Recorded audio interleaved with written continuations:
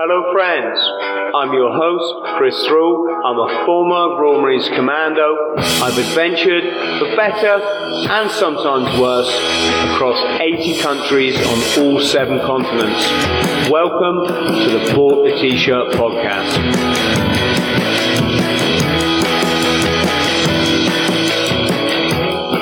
Hello friends, so wow, have I got a guest for you? I thought I was mental. Let's get into it. Boom, Allie, how are you, my dear? So tired.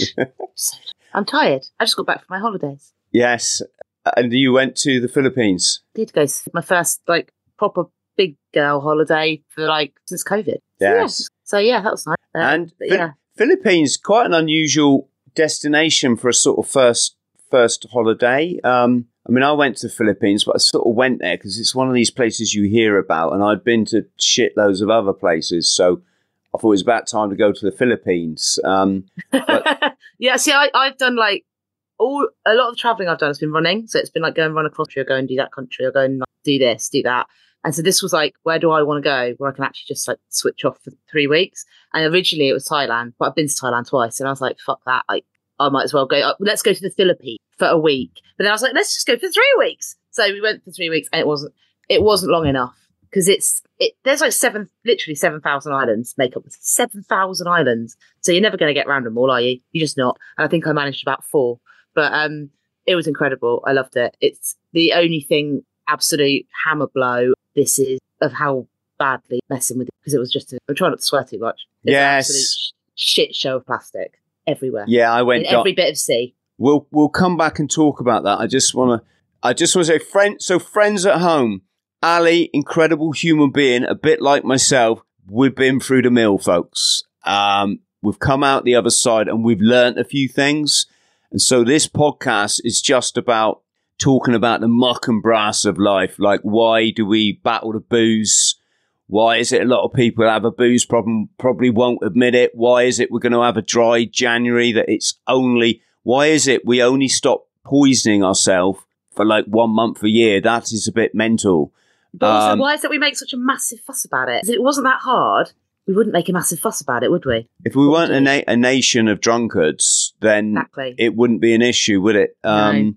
So we're going to talk about resilience, folks. How do you build your dream life? I'm not talking, nonsense here. Everybody should wake up in paradise every day because, hey, look, Ali, I'm going to plug my book before yours because it's a state of mind. Oh, dun, dun, dun. Here we go. Here we go. I could have just gone like that, couldn't I? Have you written a book? Oh, yeah, the 6 books you've written. Yes. No, I won't mention my book. Well, I mean, maybe I will, but no, it's serious. There's so many people are unhappy or struggling, and we get it. I just want to say to anyone right from the start, that is part of the journey. Your paradise is here waiting for you. You can't get to it unless you have the struggles, because you need to learn how to get through the door, and those struggles teach you. So we've got Gary here in the chat. He seems a bit upset. Says, I hate my life.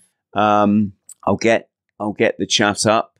And Gary, we've all been there, mate. I don't think I've ever would say I've hated my life. Ali, would you say that?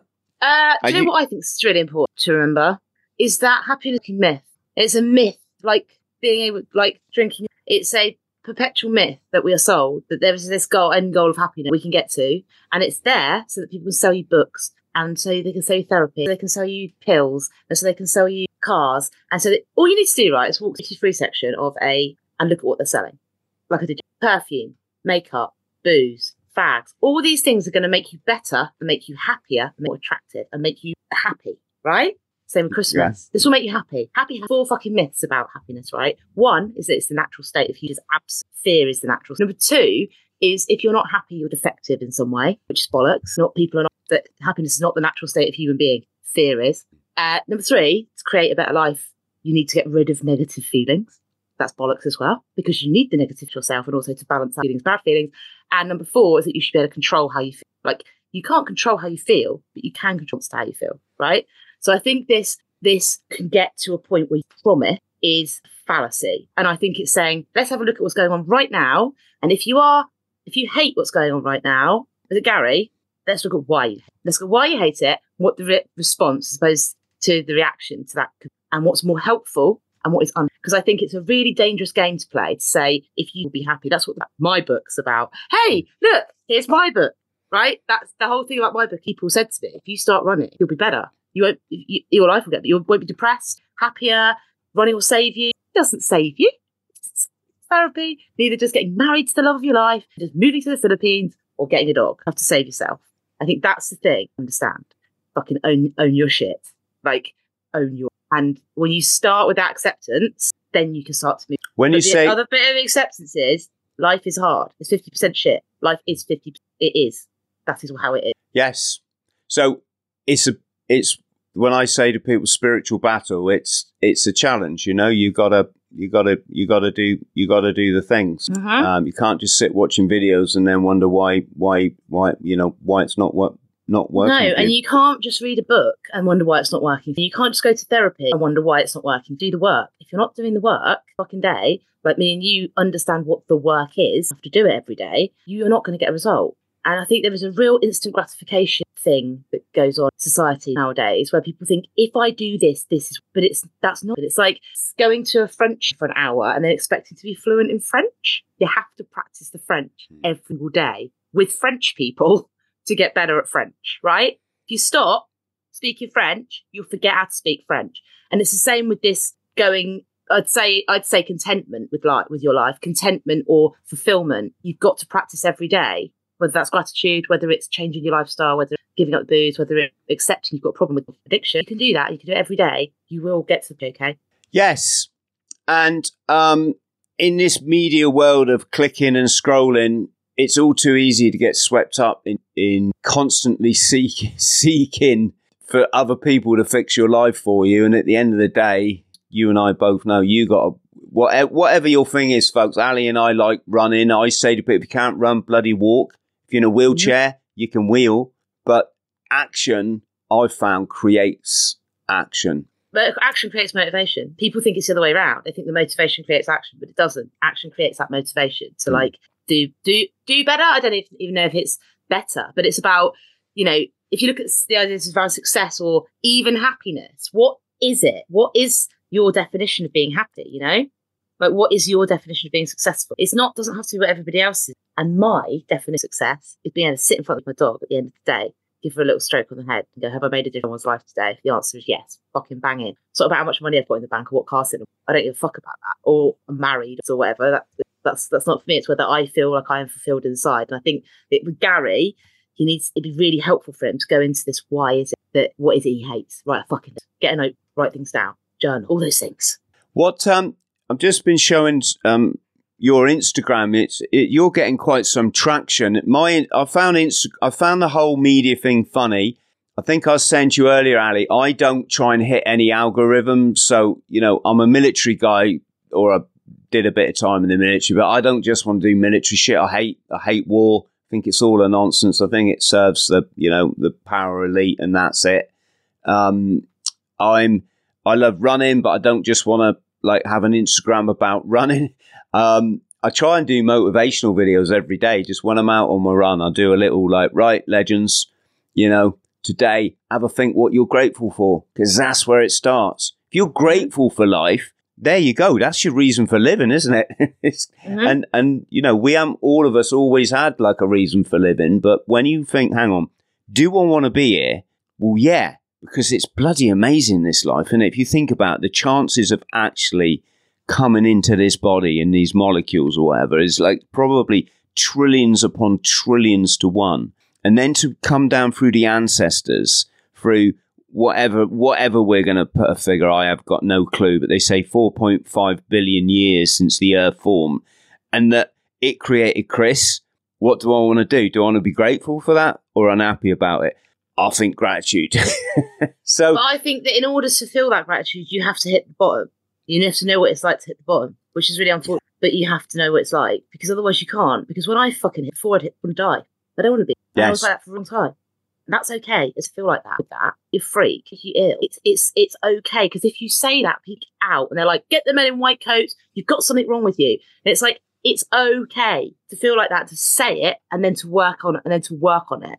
That's when you can get the help that you need to like realize that gratitude is a really, really important thing to have.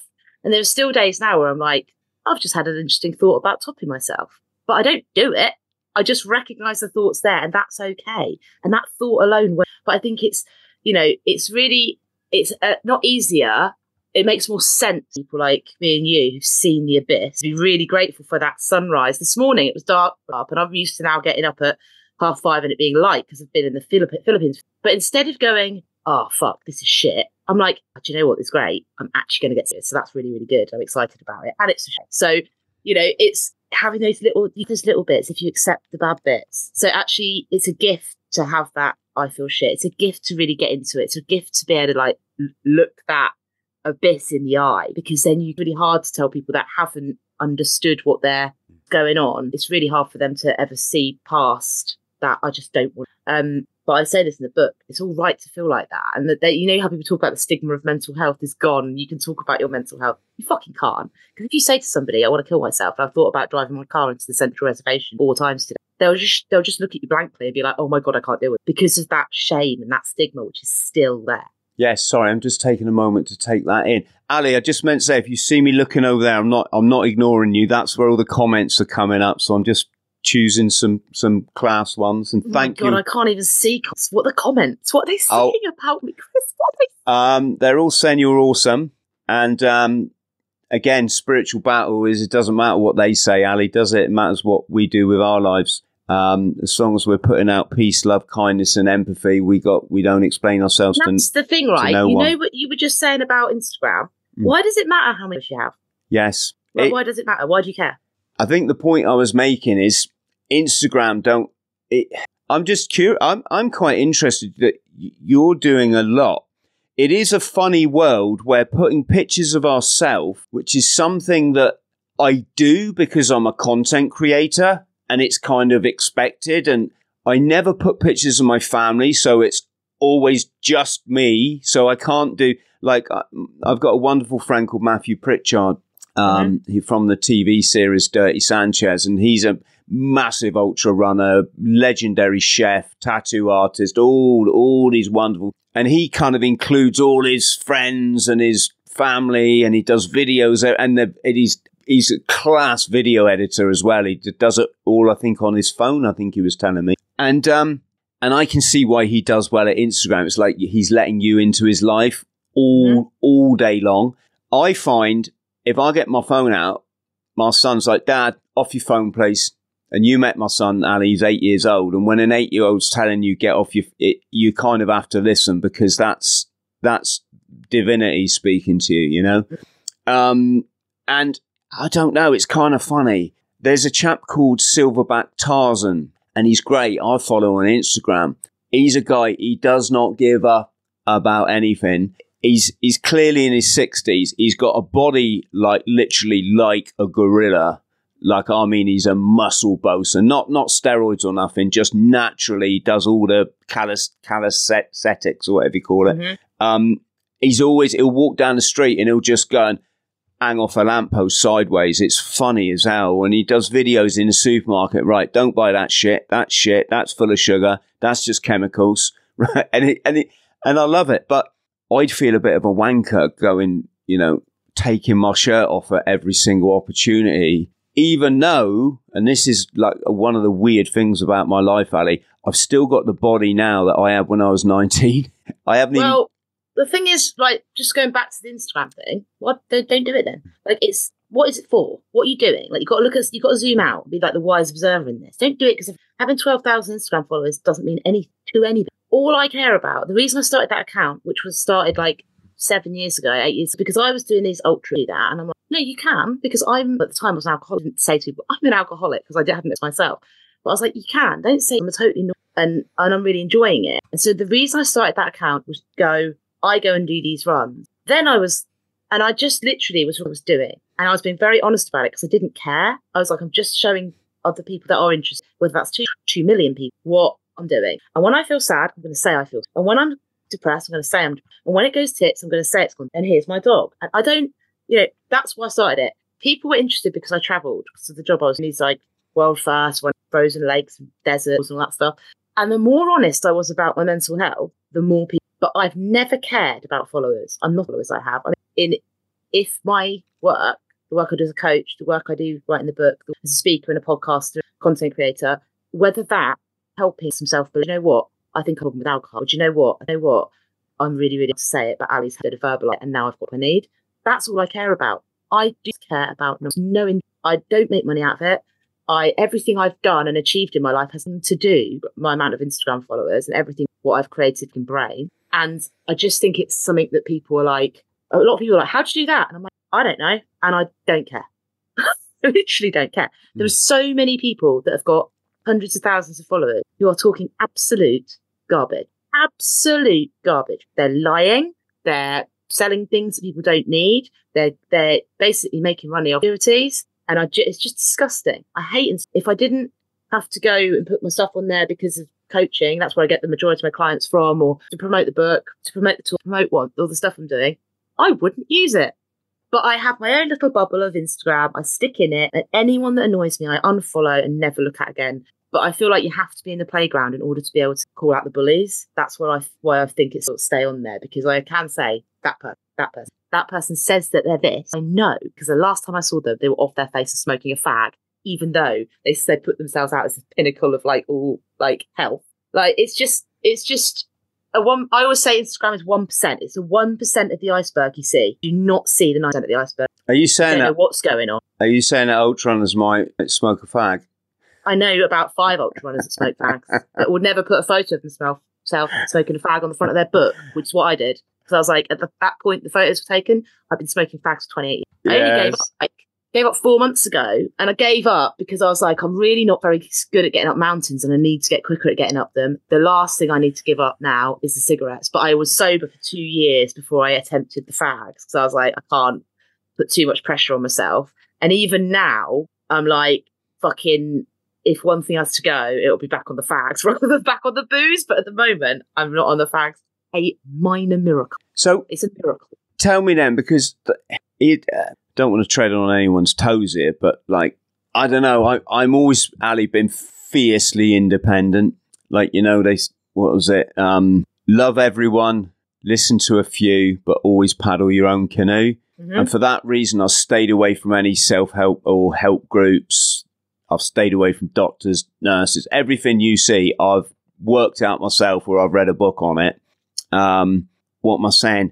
It is a funny world we live in. I hate this. I don't hate.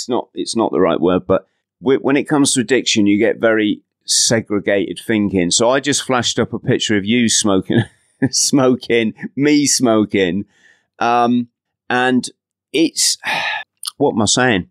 Like, I never gave up nothing, Allie. I think I think people have bought into that Hollywood tale that, person has problem, crashes badly, gets up, puts problem behind them, goes on, It's such a load of shit. That kind of like one drink is too many, 10's never enough. And all, like, I get that. And what I'd say to anyone is, if you're going to lose your wife and your kids and kill yourself, yes, get into a group. Absolutely. If it works for you, great. I was a little bit different because I was quite lucky. The majority of my screwing around was I was single, so it didn't really, and I couldn't care less about. Well, I mean, I couldn't say I couldn't care less, but I've never been that scared of anything, Allie. So I mean, I. Why did you stop drinking? Oh, what a good question. So first off, I'd say I might still have a pint if I so choose. I might even get hammered if that's, but I choose not to, because if I nailed it down to 2 main reasons. First of all, I'm a role model now. Well, not just for our lovely friends out there. I hope I, do a bit for people, but I'm a father. And when you bring someone into this world, you got to put your money where your mouth is and stop being a knob. Because if you keep up that behavior, all you're doing is you're putting it onto your kids. And someone once said to me, they say, Chris, just imagine your little lad when you're dead and he's an adult and he's wandering down the street with a bottle in his hand, bouncing off the walls. Is that the legacy you want to leave behind? And I'll tell you what a bloody awakener that was. That's that. The second reason, Allie, is when I say I wake up every day in paradise, I'm not being a dick. I do. I absolutely do. I'm not saying I don't, like you very well pointed out. Of course there's challenges. Life isn't always the way you want it to be. No. But even when them challenges are coming at me, it's like I'm a rower on an ocean and there's some big old waves coming in. But do you know what? I chose to be rowing that ocean, and that's it. That's the thing, right? It's that waking up in the morning, going everything, and I think until you've hit the bottom of the barrel, that's really, because I was an alcoholic for 20 odd years, 28 years maybe, and I knew I was ill, but I denied and denied and denied and denied, and other people told me, we're like, I'm worried about you, this, that, the other, and I'm like, do you know what? I'm swearing so sorry, but I was like, I'm fine. You don't understand. And I have never had anyone else. I've never had the other person thing. I've never had, because I was married for a while, but that's in the book. And I never had the kids. And I think you honestly have to do this stuff for yourself. So where it's great to be like, I want to set the best barrier I can. For a lot of people, that doesn't stop them either, because it's addiction. And addiction, by its very nature, is something that it doesn't really matter who's telling you or what's going on. Keep doing it. One of the things that annoys me is when people say, oh, you've just swapped one addiction for another. So like, you're addicted to running. You're not addicted to running, because with alcohol or drugs, you will literally do anything to get alcohol or drugs. Anything. Doesn't matter how little money you've got, or who's standing in your way, you'll do anything. Whereas with running's actually quite hard. Yeah. If you're injured, you'll stop running. If you're injured, you'll stop. But if you're injured with that booze, you won't stop. You won't stop because you're an addict. It's totally different behaviour. Like, addiction is ritualised comfort, same as running is. But with addiction, it a lot of the time is out of your control, and it's only when you decide to take the control back and stop it. And that what you just said about when you're waking up in your own paradise, even though I have depression, even though I have shit that goes on, even though I get super sad, you're right. Because every day I wake up sober, I'm like, I can deal with this. Whatever it is, I can deal with it. And because I'm being really honest, I'm sharp and I can see really fucking clearly. And, when I got super sick, it was 2.5 years ago, I stopped drinking, and I hit the bottom of the barrel, scraped my face all over the floor, was like, I'm going to just, I defined my values. One of the things I did when I came, I had to go see a psychiatrist, and he was like, what are your values? And I'm like, I don't know. So I defined my values there and then as kindness, and everything I do points back to those values. People I work with, podcasts I go on, the brands I support, the people I hang out with, the books I read, the holidays I go on, all of it. And that's why I stopped smoking, because I'm like, I need to stop smoking because I want to be the best runner I can be, and I know it's stopping me. I'm not ashamed of it. I don't have no problem with but I know that it's actually physically harming me. So I can't honestly say to people, I'm doing the very best I can in this race if I'm not actually looking after my own health. Yeah. That's why I stopped. That's the only reason. And I was like, I think I'm safe now to try and not do this as well as not do the booze. It was just too much at the same time. Having said that, there's a really great book by a woman called Laura McEwen called We Are the Lucky List. And she's just written a new book called Push Off From Here. And in that book talks about how being an addict is like living on the edge of a canyon. Like, you feel more alive than other people, but also closer to death because you live on this edge. And every morning when you wake up and you wake up in paradise, you open this tent, see the edge of the canyon, and you're like, am I going to fall in today? I might fall in today. I'm going to choose not to fall in today, but I might. And it's that's the difference, I think, is like just constant awareness, which is quite exhausting, of what could happen. And for me, what will be a disaster. So there is no ever having one cigarette. There's none of that. It's like totally non-negotiable. It's not in line with my values. And that was quite long. Sorry, that was quite. No, that's a great point. To finish what you were asking me, why do I choose not to drink? There's another part of it. First of all, is the role model thing, but the other part, Allie, is I really got into, I'm just going to call it spirituality, and I know that sounds knobby. What essentially I'd rather call it is alchemy, the study of the chemicals in the brain, from the endocrine glands, your serotonin, your DMT, your cortisol, your adrenaline, your dopamine. And I became fascinated with the fact that I follow a YouTube channel, a friend of mine called John St. Julian, who enlightened to the fact that there's a different life out there that some people live that I wasn't living. A bit like that thing when you go to a rave and you're all off your heads and having a boogie, and like all the rest of society don't even know it's going on, and you're kind of like in the club. It's like that. It's a healthy rave, and it's not a secret. It's open, available to anyone.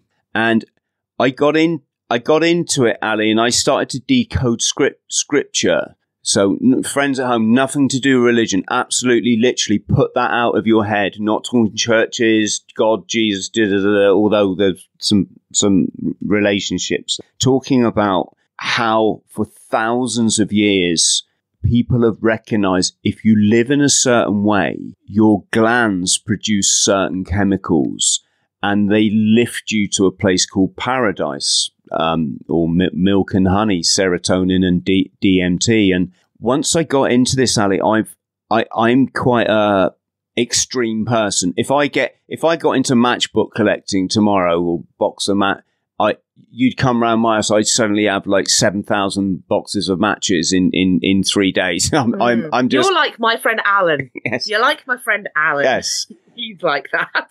When I came last in my first ever triathlon, so I said, right, I'm going to do a quadruple Ironman there you go. In 4 weeks, 4 weeks time, right? I'm just, yeah. Anyway, so it's the same thing with, I thought, do you know what? I could sit in a pub, and I've done it twice lately. I've sat in a pub with my mates. They're all like, on the 7th or 8th pint, and I'm there completely sober. At worst, I bummed a cigarette off someone just to, have my little bit of badness, and that was it. It was just one rollie. That I've done that twice, if not. Can you do that? Can you just have? Yeah. Oh, but here's the thing, Annie. You got to understand, when the reward becomes so big. Remember, I live in paradise. I'm not leaving it. Mm-hmm. I'm not leaving. So. Sorry, I don't want to make this about me, but to cut a long story short, I thought, do you know what, Chris? Rather than master the drugs and the alcohol, which you've done really well, and you've lost a lot of friends through it, like literally I've lost friends in my company that I've watched. Were they your friends? Yeah, my best mate drowned when we took LSD one time. Oh, I thought you meant people just left. Oh, no. I'm like, yeah. You can go. You're not welcome to the party anyway. Yeah, no, I mean, I'm just saying that, one of my I'm talking best friends now that I knew for years and years. We partied together. One drowned when we took LSD. One drank himself to death. And in one night, his body just went boom and kaput and gave up. It was horrible to see. My mate Rob drank himself to death, and you got to watch all that. The body giving up. It's. I thought, do you know what, Chris? You've done all that to death. Why don't you try and master the enlightenment stuff? Why don't you just use it, make it your hobby? And that's what I did, Allie, and that's what it's become. And I'm not like obsessed with it like because I think if you become obsessed with anything, you've lost the whole point of it. Yeah. This is your leisure time. You should be enjoying things rather than being obsessed with. Yeah. I say that to my clients all the time. Like, why are you so stressed out about this race? It's your leisure time. This is to be enjoyed, not to be like a stressor. Yeah, and so, sorry, I'm a bit spun out. I've got some Ian's trying to enter the waiting room, and we just... Ian, if you're watching... Who's Ian? I think it's my next podcast. It's a lovely chap. Ian has done a few podcasts with me. But, yes, so there you go. It's, it's like when you've driven a Ferrari, do you want to go back and drive a Mini? Well... Paradise is the Ferrari, drinking and the depression that comes with it, and the come down and the not feeling yourself for 3 days, and the making a dick of yourself, the shoving down like free kebabs, and I'm not knocking that. If anyone wants to live that, if you're happy, do it. I did it for 35 years. I was off my head. But why were you doing it? Right. Well, this is what I think we should come on to. So. I had your stereotypical, like, not nice childhood. No, I mean, no, not all of it was bad, but there was some stuff that went on there, Allie, that was pretty dark. I think when you look at people that are subject to addictive patterns, unresolved childhood trauma, is a major driver, not for everybody. And I think probably looking back, I never quite felt myself. I always had sort of probably like an underlying anxiety, uncomfortableness, even though I didn't know it. I joined the Marine. I mean, I passed out the toughest military course in the world, for Christ's sake. I didn't go, hey guys, I'm a little bit different to you. You just don't know it. But when I look back, I started self-medicating with coffee, believe it or not, when I was 10. Coffee. Yeah. That came way later for me. The coffee's come later for me. I was running home from school to put the kettle on to make an instant coffee, even though I didn't know why, Allie. And of course, it was because it was changing my brain state. Then 9% homebrew by the time I was like 13, and then then the rest is history. And 35 years later, you look back and go, hang on, I didn't need to do any of that stuff. The thing is, you did need to do it. It was ritualised comfort. You did need to do it because you didn't understand what was going on, another way of doing it. That's why there's no shame in it. There's no shame. Addiction, there's shame horrific, and that's where it breeds. Do you think so? Because yeah, it is. It's 100%. Like, it's like there are so many people, they have a problematic, because alcohol's the easiest one to get. You get it everywhere. Plus, it's Christmas, so we all should be doing it because ding dong merrily on high, the most merry time of the year. Everybody have a drink. Oh, you don't drink normally? Have a drink now. Oh, come on, you could just have one. It's Christmas. Have a drink. Everyone's having a drink. Fuck that.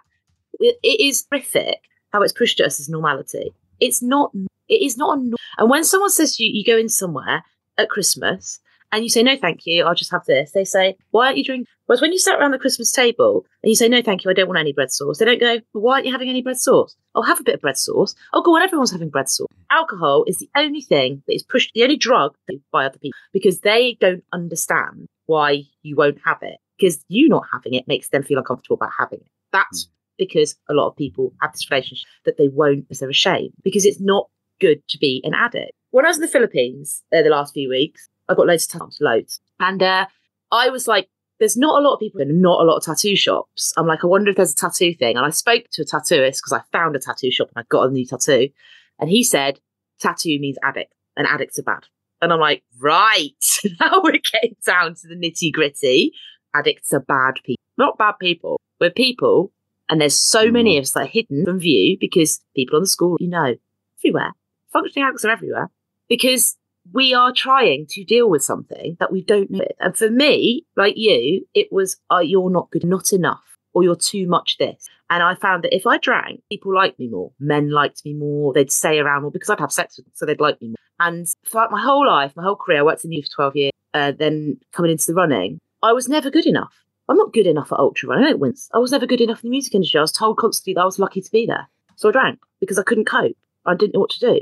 And I thought the drinking made me more fun and the person I wanted to be, but it didn't. It just numbed it. And now, the only reason that I know that I had a problem stopped. Like, even it was the last thing I stopped. I changed everything in my life to try and stop me being depressed with myself, apart from then I stopped drinking because I was like, I'm going to die otherwise. And now I can look back on it and go, I see what was going on there. And I can see it in other people, but it's not down to me to tell them what's going on. It's down to them to read my book, as I'm saying, and go, maybe I should know about this. Whether it's me, whether it's a DM on Instagram, whether it's whatever it is. You don't have to phone Alcoholics Anonymous. You don't have to go to Alcoholics. You don't have to go to a meeting. You don't have to get a sponsor. I totally agree with you. I think that the alcoholism business is a business. The stopping drinking business is a business. And people tell you, you should do this, you should do that. You cannot do this alone. I, like you, have done it alone. I've done it with a little bit of support from friends and family, but I've done the whole thing by myself. I've been to 2 AA meetings. I was like, you're pulling God into me and I can't deal with it. So that's just not for me. I don't have a sponsor. I've got a couple of alky friends. My friend Alan, do you know Alan? Alan Bateson. No, I don't. He's fucking great. You'd love him. But I don't have anyone close, and I don't have any. It's all on me because I'm like, this is about me and it's my thing. My higher power is my dog. And my number one reason for being around is to offer comfort and help to other people and be like, you're allowed an addict, you're allowed to be depressed, you are enough exactly as you are, whatever state you're in.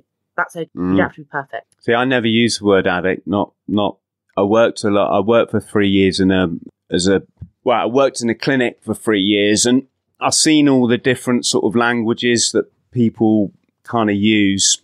What would you use then? For me, it's just a life experience. So I just think for me personally, I don't want that negative connotation sort of. So the negative connotation has got nothing to do with the word addict. It's got everything to do with people's judgment. Yes, of the word yes, addict. exactly. There's nothing wrong with the word addict. Language is new. All language, right? If you are a gym addict, is that a bad thing? No. If you are a whatever addict, I don't know, like if you're addicted to giving money to charity, is that a bad thing? Nope. If you're addicted to crack cocaine, is that a bad thing? Yep. Because it's the value judgment we put on the situation. So when people say, don't use this word, don't use that word, I'm always like, zoom out of it and make everything's neutral. All words are neutral. It's your judgment and your value judgment. There's nothing wrong being addicted. It's ritualized comfort. We are all the time. That is okay. We're addicted to eating. Like, it's okay. And I think it's taking the weight out of that stuff that helps people to talk about it. Like, take the weight out. Don't fudge it into something else. Weight out. Yeah, I get it. It's a difficult one. This not a lot of people kind of like get me on it, especially those that have been through the 12-step program, because a lot of the language attached to that is quite stigmatic. 100%. I totally agree It's just with you. I want people to know you're not an addict. You're a fucking legend. You just haven't realised it yet. An addict is a word other people use out of fear because they're scared at either your honesty or what you're going through. And a big part of, I think, if we're going to call it recovery, is positive self-image. And it's so hard for people when they're down on their luck, possibly going to lose their kids to social services, had a 30-year experience of this bloody thing. And all they got in their mind is, I'm an addict. And it's like, I've never said that about myself. People can call me skydiver, qualified pilot, ultra runner, world traveller, Antarctic explorer, best-selling author, wannabe good father. There's a whole qualified youth worker, except there's a whole range of things. But don't you think it's a good thing for someone like me to go, I'm an addict, and have people go, that's fucking cool, because you're a nice normal being? Yeah, they're everywhere. We can't change the language. You can't change it by yourself. This is how people see it. So present yourself as this person and be fucking awesome about it. It's exactly the same thing. Yeah, it's a fair point. Like, it's awesome about it. Of course, I'm in my entire life talking 28 years I've had before. I'm probably never going to recover. That's okay as well. I'm just looking after myself. It's cool. It's fine. That's what I'm to do with this whole Instagram thing. And it's I've got no shame in it. I talk about a lot of stuff in that book, really, in inverted commas, shame for society. But it's not shameful. It happened to me, and it's happening to millions of all over the fucking world all the time. Yeah. It's okay. Present yourself as awesome. Say, these are the things that are happening to me and have happened to me, and that's still okay. Like, I don't Allie, we're talking two different things, aren't we? I'm 100% in agreement with you because I've walked the same journey as you. So I completely get it. I'm talking about the terminology that's used so freely in society. And all I'm trying to do is bring people around to thinking like, if your mother or your wife, husband, if they got cancer and I waltzed around and said, "Hell, hi, Marge, I heard you're a cancer." I'd expect you to punch me out of your front door as fast as I came in. It's labeling people by an illness or a mental health condition. That's on other people, though. Yeah. No, that's Allie, I get it. So I think what we're trying to do. I get it. I'm agreeing with you. Yeah. I'm just trying to make people aware of how sick we are as a society that we use these words about people that have been battered from pillar to post for the most part since as bloody toddlers, and B, who are the salt of the earth, albeit we don't always behave like that when we're in the throes of addiction, and C, are unwell, and yet it's perfectly fine to and I'm saying no. With me, fucking buck stops here, folks. I'm sorry. The proudest thing in my life is that I experienced addiction. It's given me everything. It's given me the perfect family. It's given me every adventure I ever wanted. It's given me a great podcast, and I get to meet wonderful people like you, Allie, you know. I just think that the language we adopt is so powerful, and it all needs a bit of rethinking, because I know you know what you mean, and you know I know what I mean, but it still fucking guts me that I've had top psychologists, and they so Chris, right? He's an alcoholic. I went, whoa, let me just stop you. No, he's not. He's a father. Experiencing alcoholism. Yeah. He's a great person. He's achieved this. He's done that. Why you've just referred to your patient, as they love to call them, in like with respect to the most challenging thing he's got going on in his that psychologist went, bloody hell, Chris, no one's ever put it like that. So I said, no, they haven't, because we, you know, society is society, isn't it? And it needs challenging. It's, you know, people say, I'm clean. What do you mean clean? There's nothing dirty about having a mental health condition. It's not. Why are we suggesting? Nothing dirty about alcohol. Alcohol's a sabotage. So bizarre. Yes. So bizarre. Ali, can I just ask you then, and you don't have to even answer this if you don't want, certainly you'll give us, but I mean, I don't like talking about my childhood for two reasons. A, it's done and dusted, and I went on a plant ceremony once, and the one thing I took away from it, it wasn't a particularly pleasant experience, but the one thing I took away is I'm going to cut that intrusive memory away from my life now. I had one memory left that I used as like my anchor to like what went on. Mm-hmm. And I thought, fuck it, Chris, you're a dad now. Cut that fucker, cut it away. And that's what I did. It's trying to get in there now, and I'm literally holding it like there. And but the other thing is it makes it sound like you regret having a tough childhood, and the irony is, even when it culminated in me homeless in my school uniform, smoking a fag at like 8 a.m. as all the other kids went off to school with their, you know, happy families. I remember smoking that fag and thinking, do you know what? I wouldn't have my life any other way. Mm-hmm. I don't want an easy life. And it, like I say, it's all worked out well. But yourself, do you have any kind of thoughts on the drivers behind your drinking? In what way? Like, was it did you have shit in childhood? There's no poor me story. There's you know, the fact that I was, it's all in. So, when I was 11, I came from quite a big family, mum, dad, 4 of us. When I was 11, I passed the 11 plus, and that meant I went to girls' grammar school. I did not want to go. And, my dad was like, you're going. And I was like, I don't want. Obviously most of the other girls that they would got in. And, I was bullied. I went on that first parents' they said to my dad, she's underage for reading. Right. And until that point, and driving me, and that was the first time I'd not been, and it broke my heart. And then, I was 11. And the whole, as I was growing up, I'm 42, so I was growing up in sort of 80s. Alcohol was presented as everywhere, all the time, as the fun thing. If you were having fun, so either in the pub or at parties or whatever it was, there was always booze. It was always fun. So I started drinking when I was 13, 14 because it was available. And I was like, only little stubby beers. It's not like I was drinking straight vodka or whiskey. And when I was 16, my dad pissed off with somebody else, right?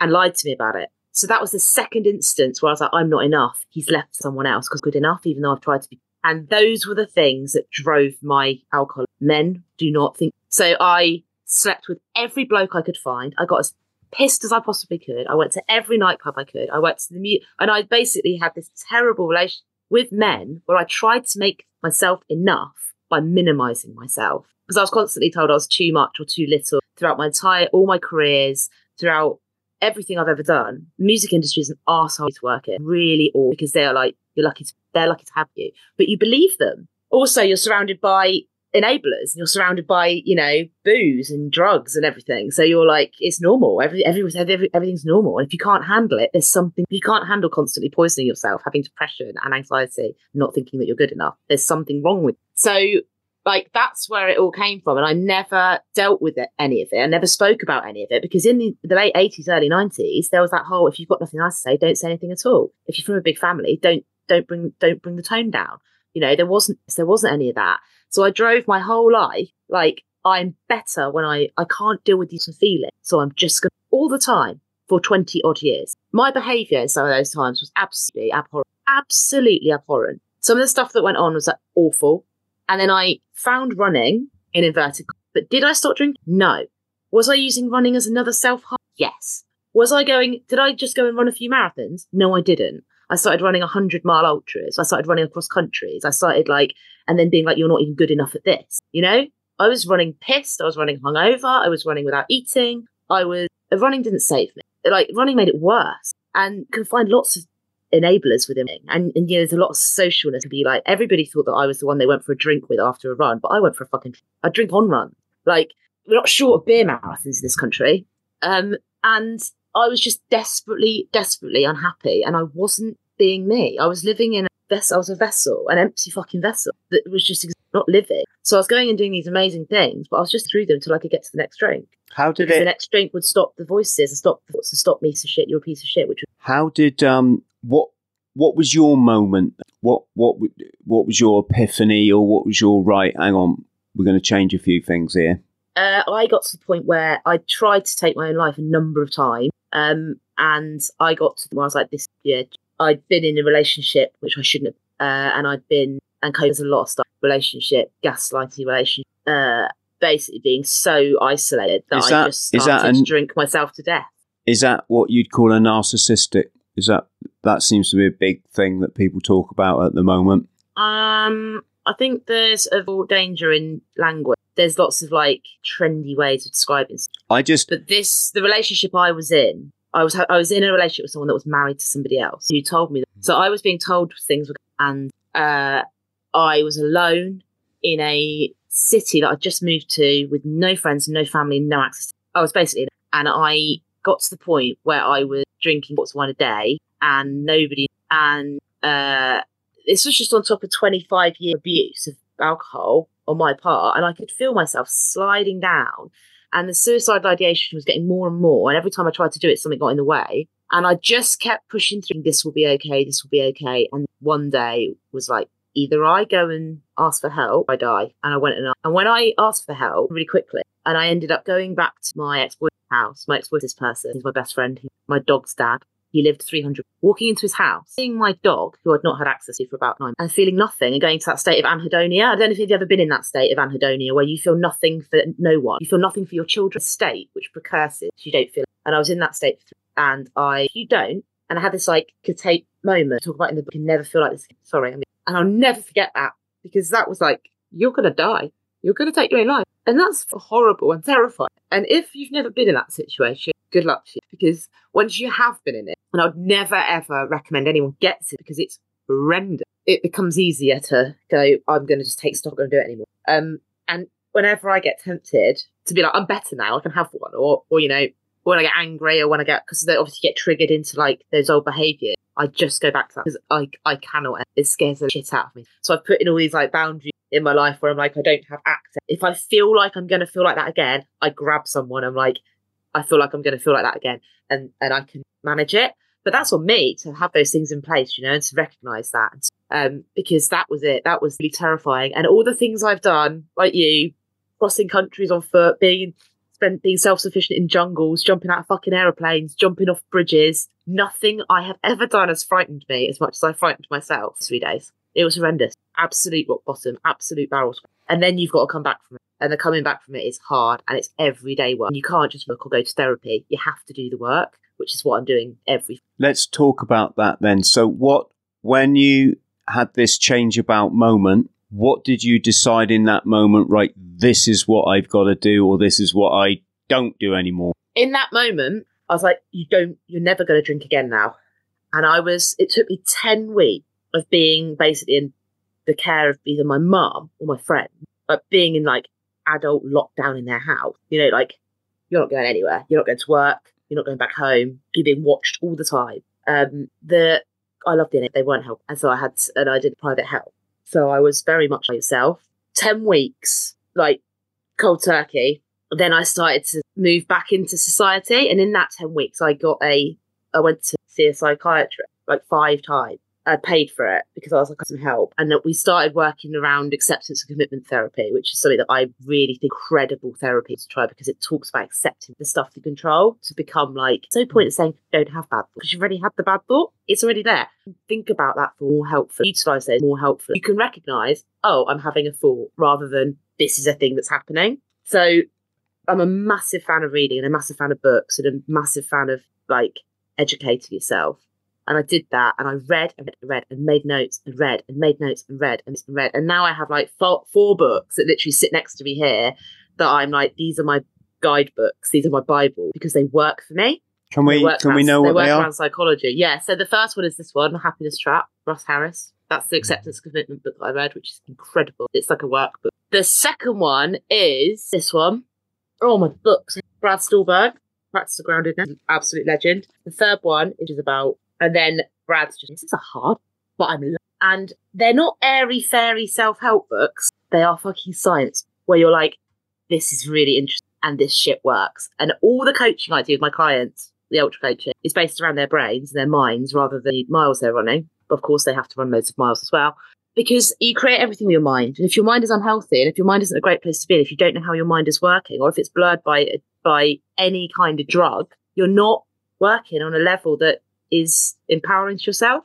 So, you know, that's how it's worked. But I'm very, very aware that there, from grace of dog, go I, because it's work you have to do every day, and it's really hard. And I think, you know, one of the things I talk to my clients about is sitting with those feelings and not trying to make things go away or block them out. Sit with them and realize that thoughts are bastards. They're horrible. Their thought won't be action. So it's about how you respond and react. You're not, and being able to zoom out of yourself and be like, I've no thought about this, rather than this is a fact. Because most of the time it's not a fact. Motivated bias, you know, cognitive bias, however you're skewed into thinking, past bias. I've got Post-its all over my house that say things like your past has no effect on your future, because your brain will try and predict the future based on your past. So it'll be like, well, this has happened before, so it's going to happen again. It's like, that's bollocks, absolute bollocks. But we think it all the time. And I think understanding that, how your brain works, why it's working like that, just helps you to go, I get this now. I understand what's going on. And all your brain is trying to do is to protect you. Addiction is protection. You know, your brain's trying to protect you from harm by saying, if you have this, if you drink this, eat this, smoke this, inject this, you won't feel this pain. Your brain's doing a great job, brilliant job. There's nothing wrong with it. But it's about you going, I've noticed I'm thinking that this will stop this, but I know it will only stop it. So I know it will only stop it for 10 minutes. I know it's not a long-term solution. It's about like engaging your prefrontal or listening to the brain, but being like, I don't need you. So all this is stuff that I work on all the time, every day. And the way I work on it myself, and the way I test it on myself, is I go and run miles or 200 miles. And when I get to the point where I'm like, I can't do it anymore. Right, now you've got it. Like, what can't you do? What are you thinking? What's more helpful? How are you going to overcome this? And testing it in those environments works because you're safe. And you can then go, right, this worked, this didn't work, and help other people by saying, I know that everybody says you have to do it this way, but you don't have to do it anyway. You can do it your way, because everyone's an individual, aren't they? So yeah, that was quite long. Sorry about that. No, it's absolutely great. It's why we got you on the show, Allie.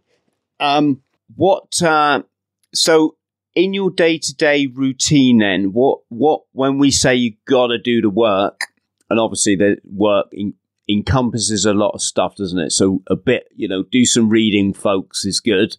Do you have any routines in your day, like the way you start the day, meditation, go for a jog? I'm so bad. I've got a worry brain where I'm like thinking all the time. But I think meditation's a funny word, because I think sit down with some bells and be quiet and like focus on your breath. I think it's to sit down with my dog ears for half an hour, be grateful for how soft, and get into him, say about that. For me to go out for a run, get into him. So I'm not a person that's ever had like a very strict routine. I find very strict routines quite.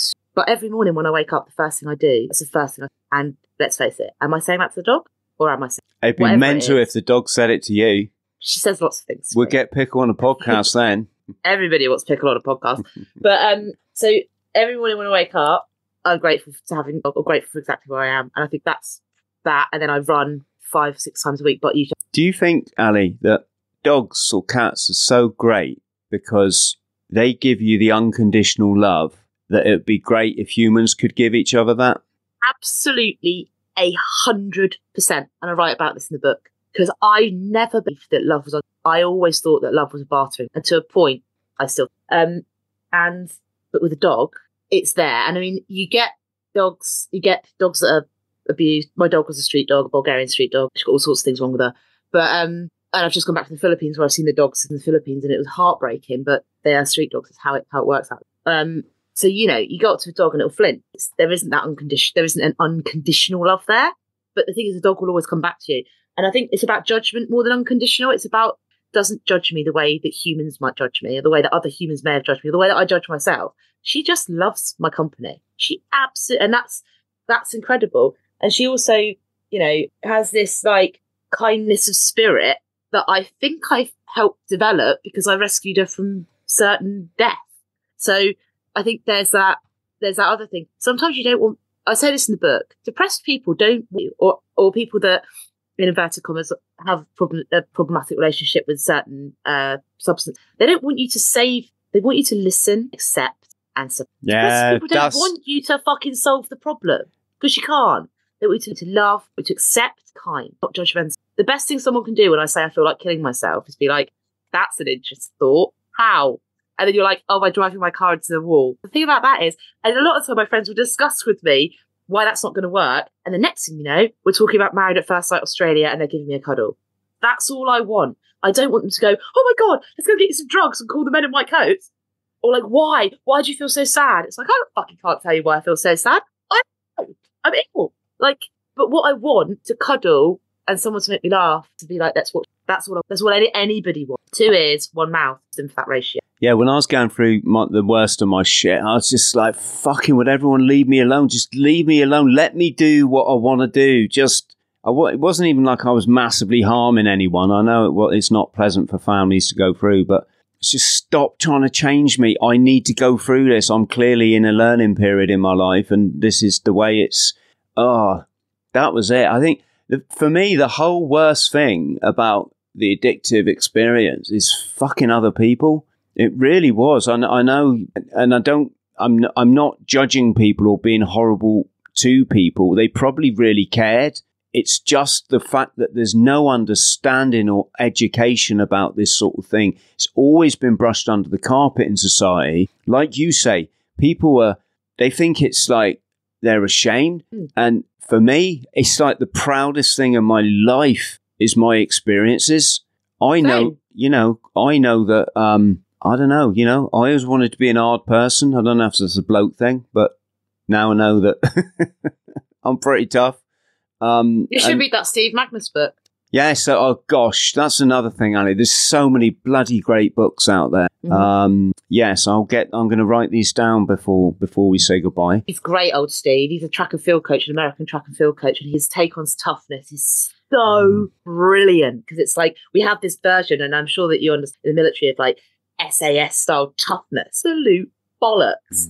When it comes down to what really makes people quiet rather than bravado, which is like you're the loudest person. And, I tell you now, you'll be careful how I say this, but veterans and military, they're the biggest cowards out there. I'm obsessed with SAS Who Dares Wins. I love it. Anyone that follows me on Instagram will know that I'm obsessed with it because I think it's fucking hilarious. You'd be a good person to get on that. No, I applied and I'm too old. I'm old now. That's sad. And also I can't do a press up. So I'm not sure that Jason Fox would be up for me just trying to like kiss his face. But they're all in their 50s and probably Billy's probably about 60 now. So. I mean, I know. And I'm like, this is ridiculous. Like Rudy, where they get Rudy Reese from? The man's a fucking model. Anyway, I'm obsessed with it. But this whole idea about, how that's presented to the general public and they're like, oh, that's brutal. That's this. Even racist, brutal. This is the hardest race in the UK. This is the toughest. You've got to be the bestest. This is the most difficultest. It's like, fucking shut up about all that stuff. It's toxic. It's cool. Like for some people, running a half marathon is going to be the hardest thing they ever do. And that is brilliant. It's not about how hard or fast or difficult or cold or wet or whatever it is. It's about saying to people, you're enough just as you are. And that, the experience of addiction is that even when someone is having that experience of addiction, saying to them, you are enough as you are. You are absolutely enough as you are, and we love you. And of course, we would like for you more well. But as you are now, we love you, and we accept you are going to be okay to do. Is so much better than saying, I'm going to help you give up the booze. Because it can't be your decision to save someone. It has to be the individual. That's why on the front cover of my book, on the chalkboard running, you have to. Yeah, it reminds me when I give money to people on the street, there's always a proviso. So you're only allowed to spend this on drugs and alcohol, all right? Just have a good time. Have a great time. Let's talk about our beautiful sport, or one of the beautiful sports. So running then. Do you have a favourite distance, or are you kind of eclectic? Oh, I love 100-miler. I love 100-miler. Oh, I love it. And I love a multi-day. I did London John O'Groats, but I did it a bit different.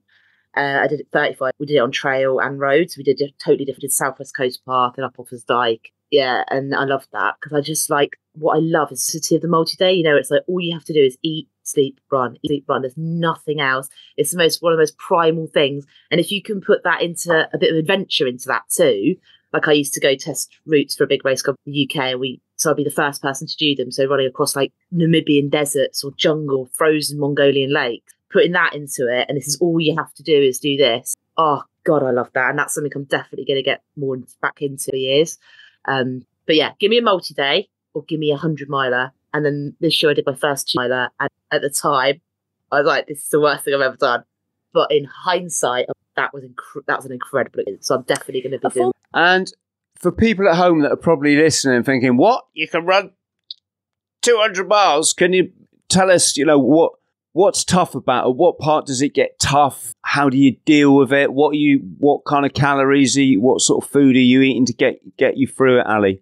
What, on a 200-miler? So I did the Wild Horn, the Brecon Beacons from Chepstow through to Rossilly Head.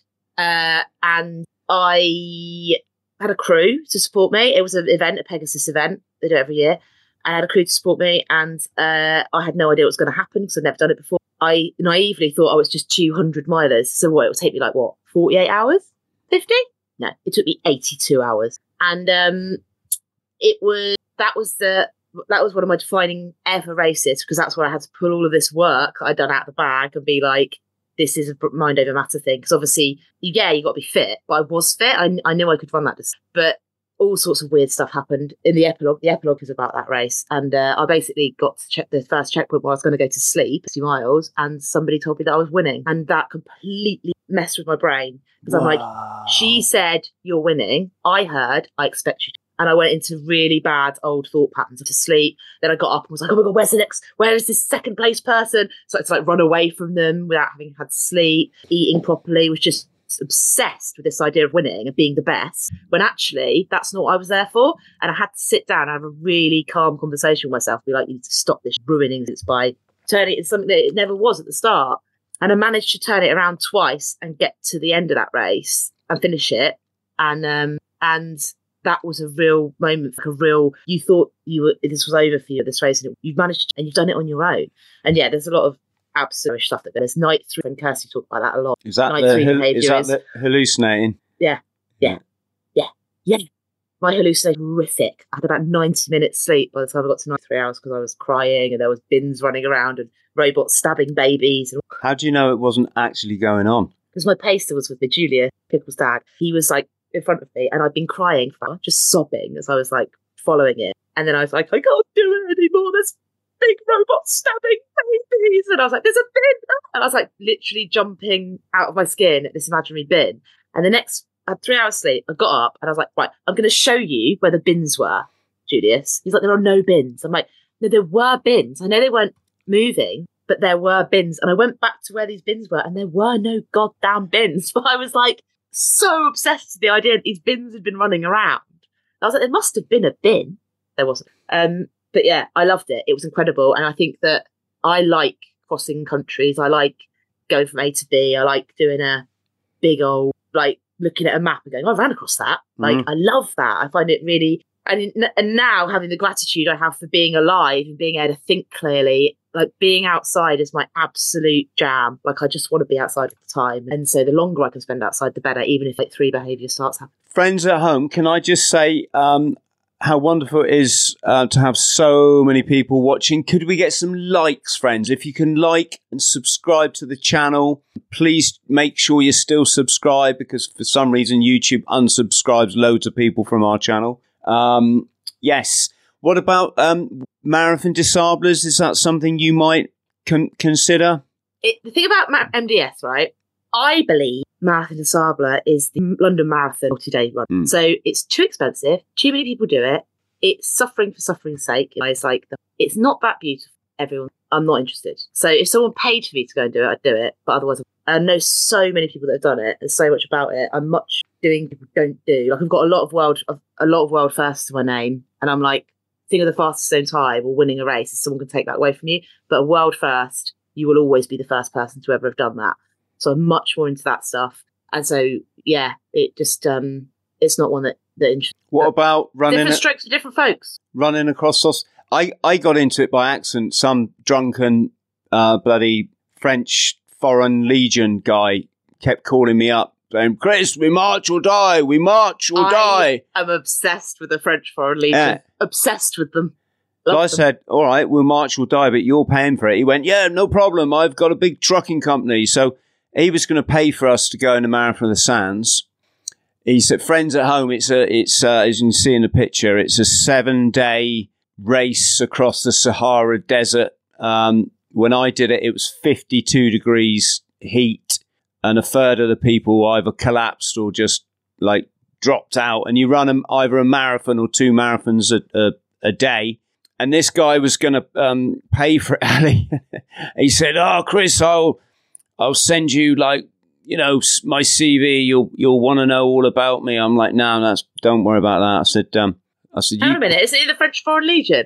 Well, you have to send people your CV when you're the French Foreign Legion. Ex-Legionnaire, but probably. Are you allowed to tell people you're an ex-Legionnaire? Oh, there's loads of them. We've had Legionnaire on the podcast. I try and I try and get a lot of them to come on. But the thing is, Ali, most of them, almost every single one to a man that I've met, bar one, they left because they went AWOL because it was so shit. That's it. And if you done that, can't they come and chop your head off? Yeah. Or something apparently, like that. Anyway. I don't know if you get banned from France for your life or something. But so I said, no, don't worry about that stuff, mate. I said, I'll meet you on the start line. And if you're a knob, I'll just leave you behind. That was the thing. So I phoned up Sarah at the Marathon des Sables. I said, look, I know it's a 3-year waiting list, but... Is it? It was a 3-week... Yeah, it was before the old, Scovey, it was a 3-year waiting list. But because of the lockdown, loads of people had pulled out.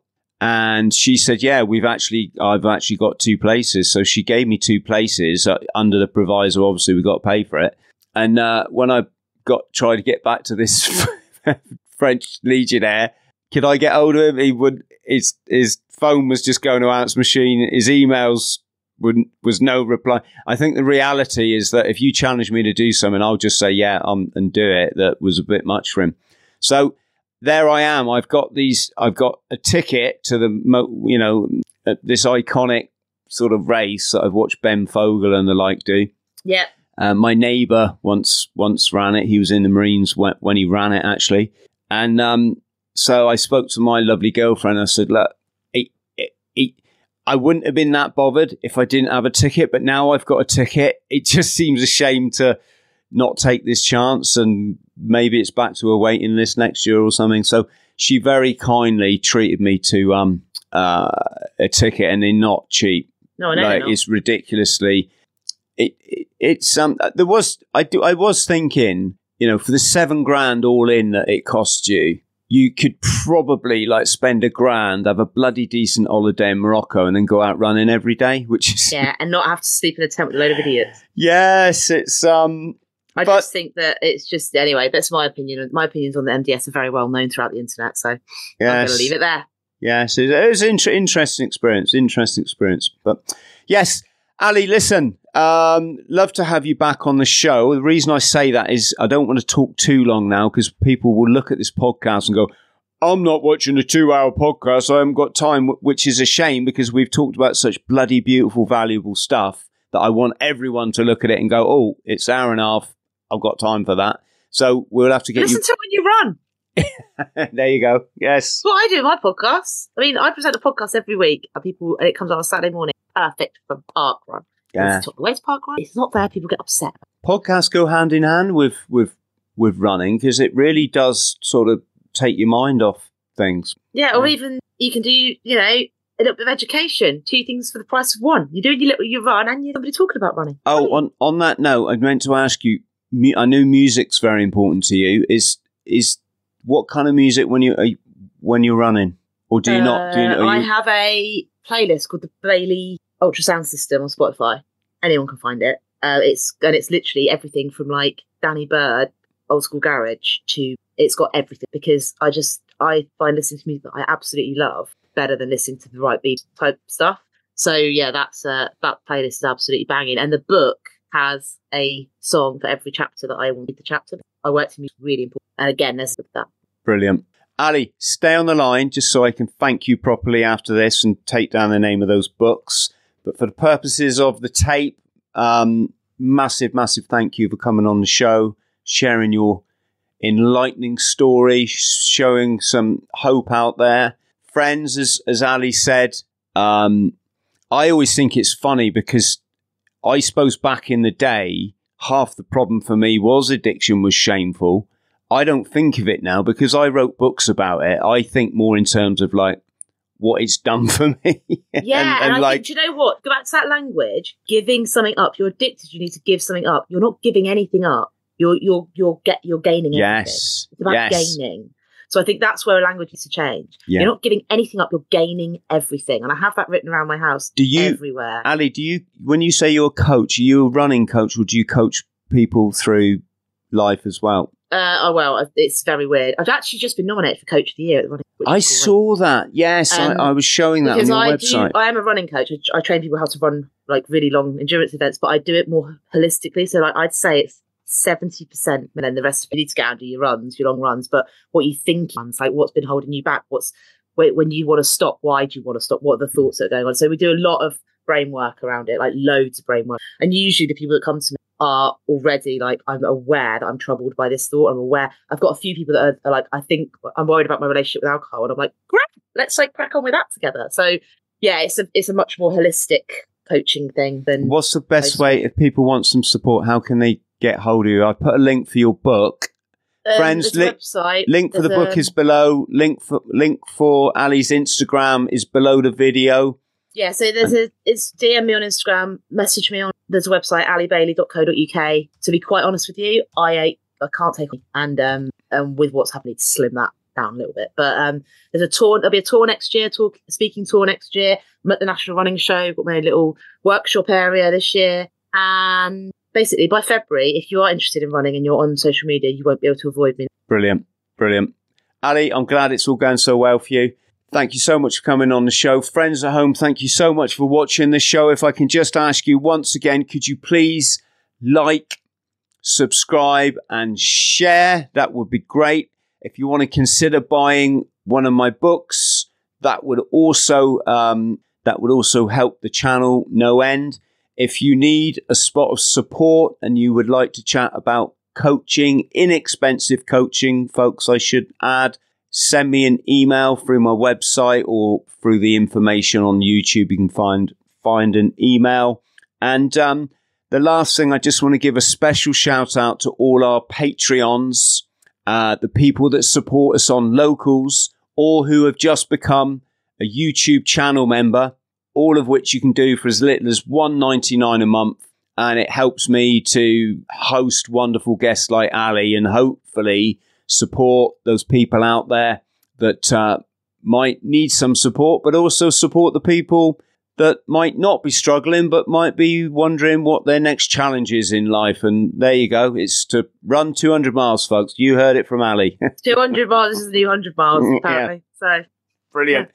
Much love to you, Ali, and much love to everybody at home. We'll see you all soon. Friends, thank you for listening to the Bought the T-Shirt podcast. Please like, subscribe and share. And don't forget to follow me on social media. Username Chris Thrall. Instagram Chris.Thrall. Thank you.